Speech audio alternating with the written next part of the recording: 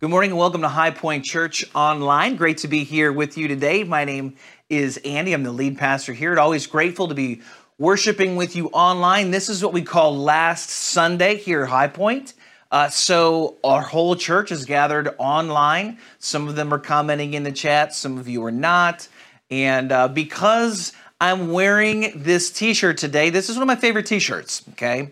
And yeah, when I preach in it, everyone, they're hitting me up because they can't read what it actually says. So I'm going to save you today from the agony of leaning into your television, trying to determine what my t-shirt says. It says Mondays at TBD, to be determined. It's one of my favorite t-shirts. And I got it from our Every Nation Church in Tallahassee. High Point, we're part of a global spiritual family, and one of those churches just happens to be in Tallahassee. Some good friends of ours pastor it. And this is me, rocking Mondays at TBD, which is one of their campus ministries. They change the location every Monday, thus TBD. Anyhow, we're getting into it, so now you know what I'm wearing, okay? I want you to think back today, okay? I want you to think back to your very first car. Maybe you're sitting with mom and dad right now. You don't have a car yet. Imagine the car that you would like to have, right, for your first set of wheels. I realize times are different. When I turned 16 and when my friends turned 16, there was not a second to spare before you got to the DMV and you got your license and you were behind a set of wheels driving, because having a car meant freedom. And yes, it meant responsibility, but make no mistake about it. It meant you were free, right? You could go places. You could do things. And my first car was a 1987 Camaro, right? I was one of those crazy kids who had a boss car for their first ride. My dad was a financial planner, and one of his clients had a car sitting in his garage, right, that he never drove. And he basically was like, hey, you guys could buy this for pennies on the dollar and you could give it to your son for his 16th birthday. And of course, we're like, yeah, woo, right? So I had a V8 engine, stick shift, jet black, night black Camaro, right, as my first ride. That is what we affectionately like to call, ladies and gentlemen, a muscle car, okay? And that was Andy's first ride. Responsibility, freedom, license. There's a lot going on in Andy's world at 16, right? I was at my friend's house. I had just gotten my license. Some of you can relate to this. I was at my friend's house, right? Parked in the driveway. There was around 9 o'clock, and I was dropping something off. And when it's 9 o'clock, you don't really anticipate much, action traffic happening behind your car at a friend's house. And so I, left literally the door open, the driver's side door, ran out, dropped what I was dropping off, probably ate a cookie or something at his house, said hi, was one of my best friends, and I got back in my car, right, turned it on, and just hit reverse. Because I was there literally like 2 minutes. Surely no one or anything would have found its way behind my car in such a short amount of time. However, that was wrong. I didn't even look in my rearview mirror. I just put that stick shift in reverse and we went to work, right? Boom, boom, boom, boom, boom, boom, boom, boom, boom, boom. And away we went. And if you've ever backed into something hard, it was the neck whiplash, like, what on earth? And I get out of the car and a van was parked behind me. And my friend's mom was a seamstress, and somebody was literally dropping a dress off, right, to get hemmed or whatever it's called, alterations, okay? And I hit this car, and this was before iPhones and before flashlights. And so, it's 9 o'clock, and I got out, and no one was in the van. They were already inside, and I'm looking at it, and I'm thinking to myself, did I do any damage? And I see on the side of the car, the passenger side door is totally caved in. The sliding van door completely doesn't even work anymore. And I thought to myself, there's no possible way that I did this amount of damage from just my little Camaro backing up into this? There's no way. Clearly, they've had an accident prior to this. So in all of my boldness, I go back into the house and I'm like, guys, I accidentally tapped your bumper. And they come out and I can tell from the shock that all of that damage was caused by me literally just backing up into their van. If you know anything about a Camaro, especially an 87, it's basically a block of steel that has been set on 4 wheels, okay? And I mean, there was like a little bit of paint scratch on my car and devastation to the van, okay? They went there for alterations, and they definitely got one, right? Their van was obliterated, and it all happened without me ever even leaving the driveway. And to make matters worse, that was my second driveway accident after getting my license. God bless all the parents and families out there. Love you all. Sometimes having a 16-year-old with a license, it has some challenges, right? It comes with freedom and it comes with responsibility. And today we are talking about those two things, right? And we're going to take a turn in this moment because we love freedom, but we don't like the responsibility that comes with it. We like having the ability to make choices, right? And we love those choices that seem to benefit us. But man, when it feels like something is required of us, right, that something is being taken from us, well, we don't want that kind of freedom. And we certainly don't want the responsibility that comes with it. And today, as we pursue a greater relationship with Jesus, as we're looking at firm foundations, we started last week a conversation talking about sin, and we're going to continue that conversation today. But it's not the kind of sin that you have inherited. Last week, we talked about your spiritual DNA. As in Adam and Eve sinned in the garden, and that DNA has been passed down from person to person to person, and there's nothing you can do about it. But in our world, especially our culture, where we love to blame shift and we love to, not have responsibility, and it's easy to look at Adam and Eve and say, oh, well, it's all their problem, right? As if there's nothing that you have to do in this equation or anything that you contribute. Well, today we pick up in round 2 talking about sin, but we're not talking about it from the standpoint of what you have inherited from Adam and Eve. We're talking about your culpability, your responsibility, the damage that's caused from you choosing to live the life that you are living, throwing that thing in reverse, hitting the gas, and causing a great deal of damage, not just to the people around you, but also to yourself. The reason we're taking this length of time, literally 2 whole sermons, I know, it's crazy, to talk about sin and its impact on us is because in our world, we don't like to talk about difficult things. We don't like to talk about feeling bad or somehow that there's a measure of responsibility that we might have for our choices. I have news for you. You have responsibility because of your choices. We all do. We carry that. And when we look at the gospel, if you don't understand the magnitude of the problem, you will not understand the magnificence of the solution. So that last week, and I'm going to say it again, if we don't really grasp and understand the magnitude of the problem, and that problem is sin, if we don't talk about it, if we don't wrestle with it, we'll never understand the magnificence of the solution. And the solution being the miracle of Jesus. You've got to have one to have the other. It's the only way it really works for us to really grasp it. So turn to Genesis chapter 4. We're going back to the Garden of Eden. Again, I keep referencing last week. You can go and listen or watch online. You can download the podcast app on your Android, iPhone device and listen to High Point Podcasts if you want to. We talked a little bit about Adam and Eve last week, and today we're taking it one step further. We're talking about their kids, Cain and Abel. So here we are in Genesis chapter 4, verse 2. Now Abel kept flocks, and Cain worked the soil. In the course of time, Cain brought some of the fruits of the soil as an offering to the Lord.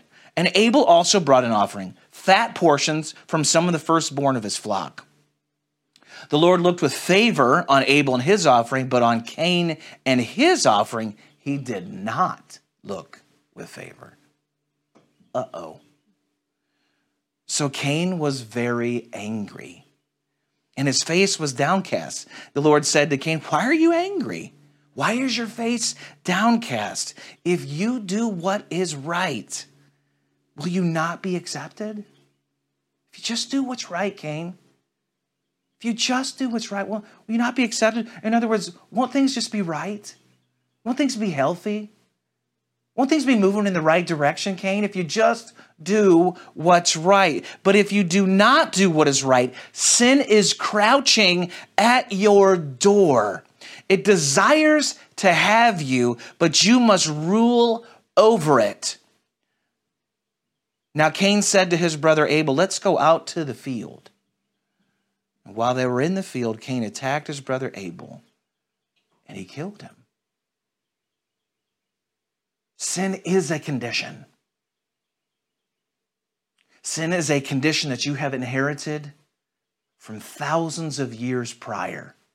Your spiritual heritage, that's bad news for you, and I hate to tell you that, but it's true. Sin is a condition, but making no mistake about it, sin is also a choice. And it doesn't take long.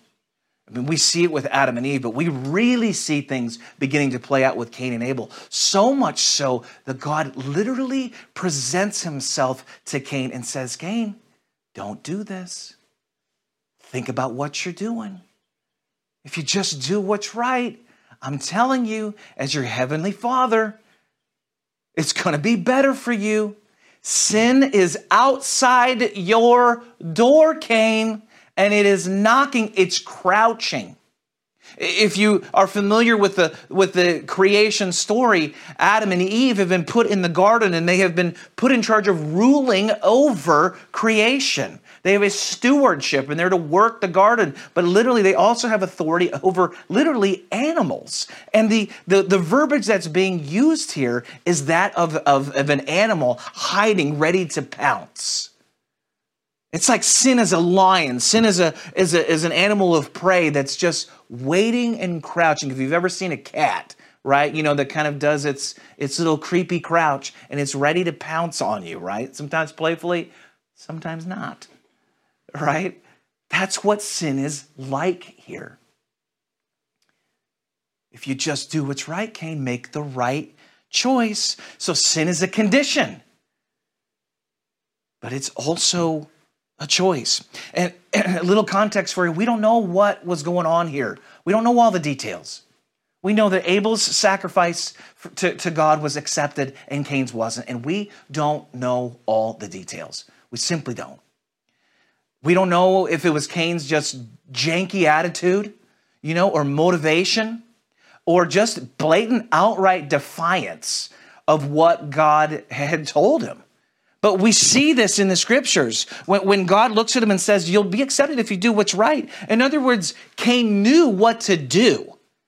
There had been some prior conversation, explanation, measure of instruction regarding sacrifice, and Cain literally was saying to himself or to God, either by his attitude or outright deliberate action, literally just saying, "Listen, I'm going to do what I want to do.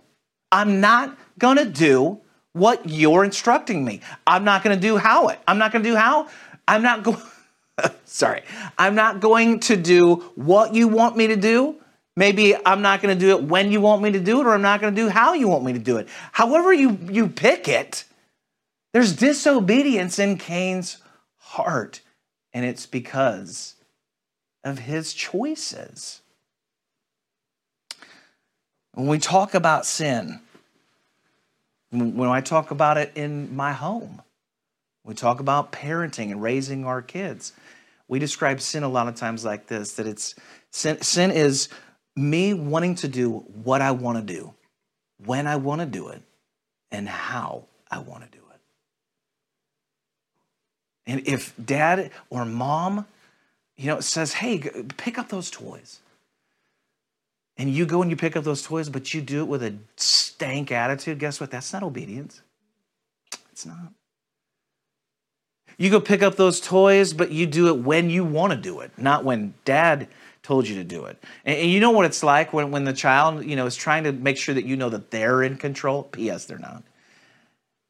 But they're going to do it on their timetable. That's their subtle way of showing rebellion. Of, well, okay, I'll do that when I want to. Guess what? That's not obedience either.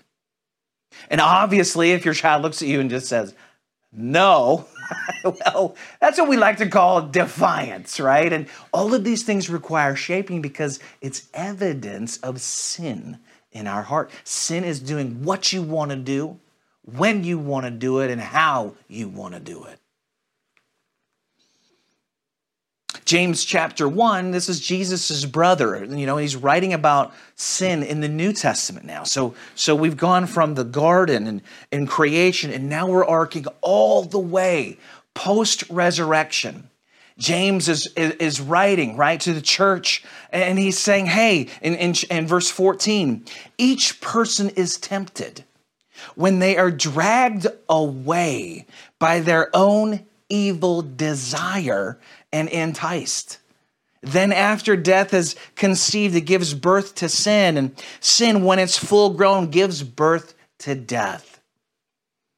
So we see, once again, it's like this animal of prey moment.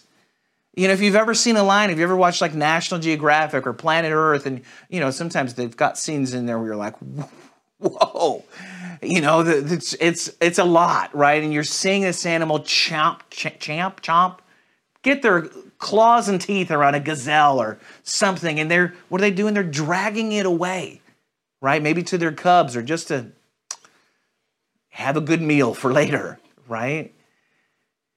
So our sin, it's a lot like that. You get dragged away, but you're not the victim here as if, oh, you're just so, you're an innocent bystander. No. What is it that you're dragged away by?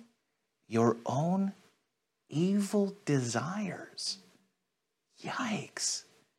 I don't like that. I don't like to tell you this, but I'm gonna. Even as your pastor, as someone leading this church, I have desires that are not right, that are not godly.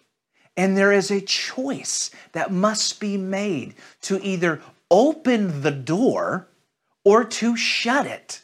And this is more or less what God is telling Cain. Like, hey, this thing is right outside your door. Do not open the door to this thing, because if you do, it's going to take you over. It's going to run roughshod over you. Don't open the door. Keep it locked. Walk away. Run away. Do anything. Get away from the door, Cain. Do what's right. But what does Cain do? He opens the door. So much so he ignores God and then immediately goes and says, Abel, hey, brother of mine, let's go out to the field. And he murders his own brother. It's flesh and blood. In my own life, I know what it's like, right? For sin to be crouching at the door, and so do you. You know that feeling of being able to choose in the moment. Do I want to do what's right? Or am I going to open the door and let all this thing in and give full vent to the rage in my heart, the anger in my heart, the lust in my heart, the jealousy, the bitterness, the discouragement, the self-pity, whatever it might be. Sin is a choice. It is a choice. And we are responsible for it. Make no mistake about it. Sin is choosing your way over God's way. My way, like Cain, God, thanks, but no thanks. I didn't ask for your advice, God. I'm tired of feeling conviction here. And we kind of stiff-arm the Holy Spirit, or we stiff-arm what the Word of God says, or we stiff-arm what the godly advice that we know is coming from a good source, a friend, a parent, a youth pastor, et cetera, et cetera. No thanks. My way is better than your way. That's what sin is. Or another way to say it, this just is the most blunt way to say it, is that sin is defiance towards God. And it is rejecting what you know is right. And we all do it. We all make the choice. And we are all responsible for it. Oh, sin is a condition that you didn't ask for. But it is also a choice that you willfully make.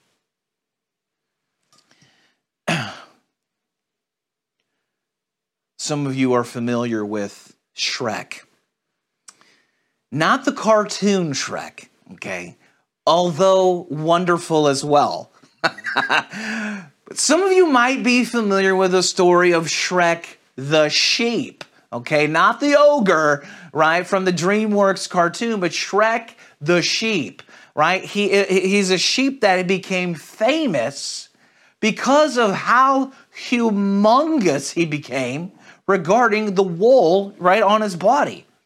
He was literally 6 or 7 times the size of a normal sheep. And his wool, when it was shaved, was over 60 pounds. And they were able to make 20 suits from this sheep's wool. And when they found him, you can see the pictures, we put it up. Look at this gigantic sheep. He's gargantuous, okay? How did he get this way? Because when you read the articles about it, there was a shepherd tending this, the flock of sheep. But this particular sheep, Shrek, would hide from his shepherd. He did not want to be sheared. And so he found caves. And literally for 6 years, he was able to avoid getting his wool shaved. He hid in caves. He hid. Clearly, he didn't hide in plain sight, right? I mean, a plane could have seen this sheep. He's so big, right? But he hid from his shepherd. He did everything he could. And I mean, just an ornery sheep, right? And he avoided and was able to successfully avoid being sheared. And I think I'm using the proper verbiage for that. Sheared, shored, sheared. Sheared it is. This is what we're going to stick with today, okay? Having his wool sheared, shaved. And it's a great picture of what we do, isn't it? It's a great picture of what happens as we carry sin. Imagine the weight. An extra 60 pounds of wool that this sheep is carrying. And is this not what sin does to us? Right? It's our choices. We choose to do what we want to do, when we want to do it, how we want to do it. And then when God's presence comes, to literally help us in the midst of our sin. Hey, look, don't open the door. Sin's crouching. But instead of listening to God and letting God move in our lives and help us and shape us and make us new, we hide from God. We see Adam and Eve literally doing the exact same thing. What does Cain do? We don't see him purposefully hiding in the sense of like hiding, in the trees like Adam and Eve do, but he hides from God. He rejects God. He turns away from God and he goes out in the field with Abel as if God isn't going to know or see what's happening. But we do the exact same thing. We hide from God, or we think that we've got this kind of hidden from him, and we hide in our caves. And the weight of sin is crushing. And yet this is what we do. Why do we do this? In one breath, you can be worshiping God, or you can be thankful for God, and literally in the next few minutes, you can just have the most horrific thought popping through your mind. Or maybe not even a thought. Let's take it a step further. All of a sudden, you're jealous and you're just giving full vent to it. Right? Well, how did these tensions exist. And more importantly, what on earth do we do about it? Because to not address the sin in our hearts is like backing up into the minivan, like I mentioned in the very beginning, and somehow thinking that this thing hasn't caused any damage. But sin does. Sin produces death. In fact, this is what God says to, or James even mentions it, and I already read it. What does it happen? When sin, it gives, your evil desire, it gives birth to sin, and when it's full grown, it gives birth to death. Yikes. So what do we do? What do we do when sin is knocking at our door? Your door. What do you do when you have that moment and you know you're at the crossroads, that thing that's just bothered you, and you can feel the tension of letting this thing take your whole day, or you can shut the door on it. I'm going to let this ruin my day, and I'm just going to be sour over it, and I'm going to wallow in self-pity. Or you have the tension of knowing that your eyes shouldn't be looking at what they're looking at. You feel the knocking. Don't do this. Don't go down this road. Your eyes are meant for one person, and that's your spouse. Don't look at that. Don't open that door. Walk away. Sin is crouching. Sin is knocking. Don't open it. Or the argument, and you know it's time to be done. You feel the Holy Spirit. You feel God's presence saying, "Be done." Zip it. Don't say anything more. But you have to have the final word, the final say. You've got to get the last dig in. Don't open the door. Keep it shut. What do we do in these moments? Romans chapter 7, Paul talks about this tension. Paul is an apostle. He wrote 2/3 of the New Testament. Has a radical story of conversion, right? And is considered one of the most prolific church planters and apostles in the history of the world. And this is what he writes in the Bible. He says, "I don't understand what I do." I feel that way sometimes. And the truth is, so do you. "For what I want to do, I do not do. But what I hate, I do." This guy sounds like he's lost his mind. And it is exactly how many of us feel. In fact, all of us feel this way at times. "If I do what I don't want to do, I agree that the law is good." Meaning God's instruction, his commandments. "As it is, it's no longer I myself who do it, but it's sin living in me. For I know that good itself does not dwell in me, that is in my sinful nature. For I have the desire to do what's good, but I can't carry it out. I can't seem to get this done right. For I don't do the good I want to do, but the evil I do not want to do, this is what I keep on doing. Now, if I do what I don't want to do, it's no longer I who do it, but it's sin living in me that does it. So I find this law at work. Although I want to do good, evil is right there with me. For in my inner being, I delight in God's law. I love God. I worship God. I want to do what's right. But I see another law at work inside me, waging war against the law of my mind and making me a prisoner of the law of sin at work within me. What a wretched man I am! Exclamation point. Who will rescue me from this body that is subject to death? Paul is describing perfectly the agony and tension that many of us feel. Sin isn't just a condition, it's also a choice. Sin isn't just a choice, it's also a condition. And we have these two things at work inside of us. I want to do what's right and I want to do what's good, but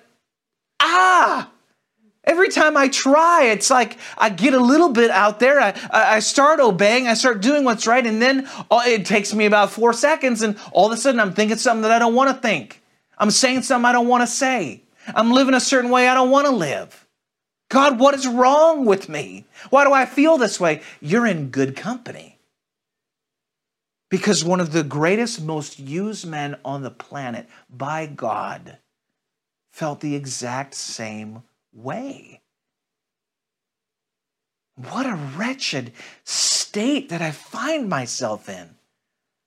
I love God, or I want to love God, and I want to do what's right, but I just can't seem to really get the job done. What on earth am I going to do? Who is going to save me from this condition? Who's going to save me from my choices? Who's going to save me from my evil desires? Who's going to save me from opening the door time and time again to sin that's crouching and waiting for me? I need a miracle. I need something beyond myself, beyond my strength. I need something beyond my energy, beyond my willpower. I need something godly. Verse 25, thanks be to God who delivers me through Jesus Christ, our Lord. Thanks be to God. What is it that God did? He sent his son, Jesus. And in the midst of our sin, in the midst of our defiance, in the midst of our condition, in the midst of our choices, in the midst of our hiding, might I add, God sent Jesus, the Good Shepherd, to rescue us from our great plight. What a wretched man am I. Who will save me? Who will save me from this state that I find myself in? Let me tell you who will save you. His name is Jesus Christ, and he is the Son of the living God, and he does not work in the same strength that you and I work in. He does not operate with the same power that you and I work in. He does not operate in the same level, in the same conditions, in the same anything. Oh yes, he is fully man, but he is also fully God. And he can do what you and I cannot do. And he did what you and I were unable to do. And now he is our good shepherd. And in the same way that the shepherd finally found the lost sheep who was hiding in the caves, and helped shave his wool, the weight of his rebellion against his shepherd. Our shepherd does the same thing. He goes after those who are lost, those who are defiant, those who are rebellious, those who are sick and who are in need of a doctor. Our great physician and our good shepherd has something that you and I desperately need, and that is salvation. For those who would simply put their faith in him and believe. That's who we serve. That's who we honor. That is who we worship. It's worth noting that 60 pounds of extra wool and 6 years of hiding was eliminated in 28 minutes of Shrek the sheep. More or less the snap of a finger. And he was made right. And in the same way, our great physician, our good shepherd, our Savior, our Messiah, he does no less. In fact, he does far greater. He makes you as white as snow. And he removes our sin, and he removes our condition, our nature, and he gives us something new. And he takes our sin and he throws it as far as the east is from the west, the Bible says. You're going to hear more about this in the weeks to come. But know this. You have a good shepherd. You have a Savior. And his name is Jesus. Romans 8, 1 through 2. This is literally the next verse. There is now no condemnation for those who are in Christ Jesus, because through Jesus, the law of the Spirit who gives life has set you free from the law of sin and death. You're free. That's what Jesus does. He removes your sin and he sets you free. Father, we thank you in this moment for who you are and what you do. God, we recognize the condition that we are in. Lord, that we have inherited from God, our spiritual DNA that we inherited from Adam and Eve and those coming behind us. Lord, but we also recognize that, Lord, we willfully choose defiance. We willfully choose what we want, when we want, how we want. And Lord, we're asking now that you would help us. We thank you, Jesus, that you are the good shepherd and that you literally set us free. You took the punishment, the consequence for our sin before a perfect heavenly Father. You took that. You took it upon yourself. You removed it from us. And you set us free. What wretched people we are. Who will save us from the place that we find ourselves in? Lord, it is you. It's your Son, Jesus, and we are forever thankful today. We choose to put our faith in you.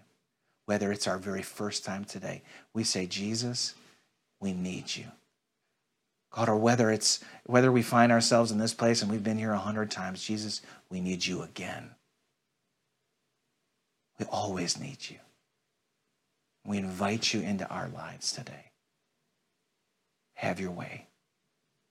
It's in your name that we pray. Amen. Thanks for being here today in message 2 of A Firm Foundation. Next week, you're going to hear more about Jesus. You're going to hear from the one and only Amy King. And after that, you're going to hear from the one and only Gerald Stafford as we continue to drive home what it means to know Jesus and have a firm foundation. See you next week.